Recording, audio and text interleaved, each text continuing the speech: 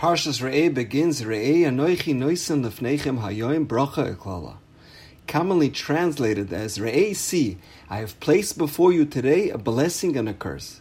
This is traditionally seen as the source of free will, of our ability to recognize that what is set before us are options of good or evil, right and wrong, and that the choice is ours to make. However, the pasuk can be translated homiletically with a different punctuation. Re'eh anoichi noisen lefnechem. Behold, I place before you. You know what I place before you? Hayom. The concept of Hayom. The idea of today. The urgency and the gravity of Hayom. I have set before you a feeling of mortality. A feeling of transience and fleetingness. When a person can sense his own mortality, which Hayom represents, it can either be a bracha or a klala. On one hand, the Yom represents what the Mishnah tells us in Avos. Do it now, im le'achshav emesai. If not now, when? So seize the moment. If Hayom causes us to take action by improving and trying to rectify things in our lives, then Hayom is viewed as a positive, as it causes us to take advantage of the moment, for it may be fleeting. Then we have turned Hayom into a bracha, because Hayom is then the catalyst for productivity and change. However, the concept and the urgency of Hayom can have the opposite effect as well. A person can have the attitude of YOLO, you only live once, or eat, drink, and be merry, because it may all be over soon. Therefore, if we allow our feeling of vulnerability and the feeling of Hayom to bring us to a state of despair and depression, then it is a klala.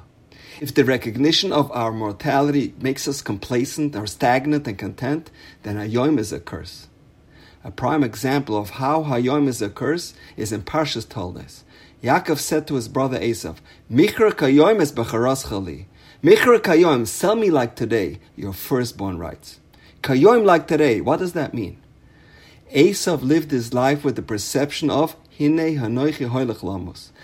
I am going to die soon, v'lama zeh li b'chara. So why do I need this birthright? He rationalized, let me indulge now, for the future is unknown. And with this outlook, Hayom became a curse. That's why he said Kayom, because Esav was just focused on the here and now, not taking into account the long-term ramifications.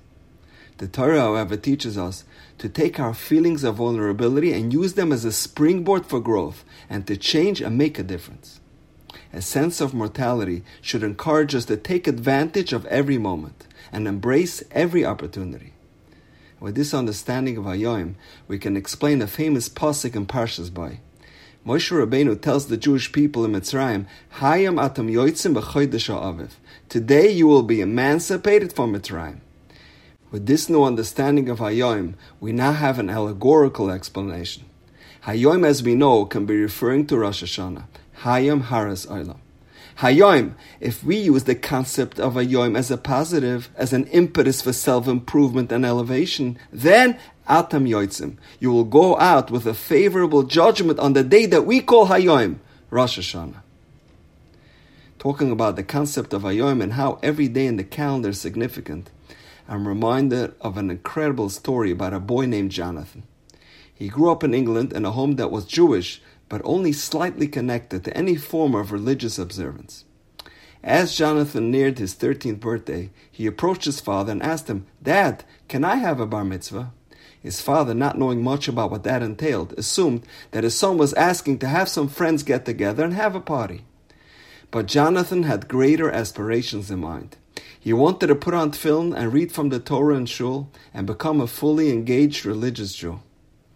So his father contacted a local rabbi, and Jonathan began to study his bar mitzvah parsha. One day after learning, the rabbi turned to his young student, Jonathan, let me ask you something. Why do you really want a bar mitzvah? Jonathan, an astute young boy, said, Rabbi, let me tell you a story. I have a sister, and like all good siblings, I love her very much. But my lifelong dream was to have a brother. So a few years ago, I turned to God and said, God, I'll make a deal with you.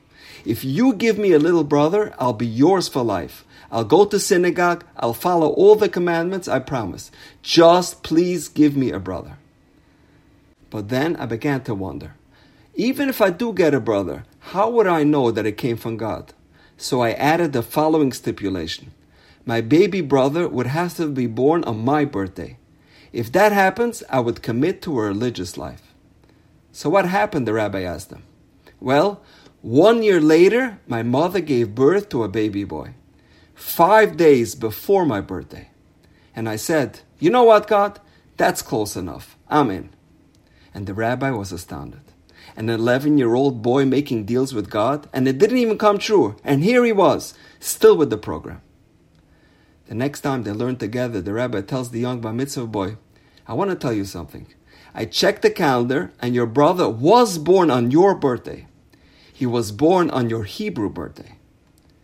This bar mitzvah boy grew up to be none other than the renowned Jewish speaker, Rabbi Jonathan Rieti. And now, we know. Have a wonderful day.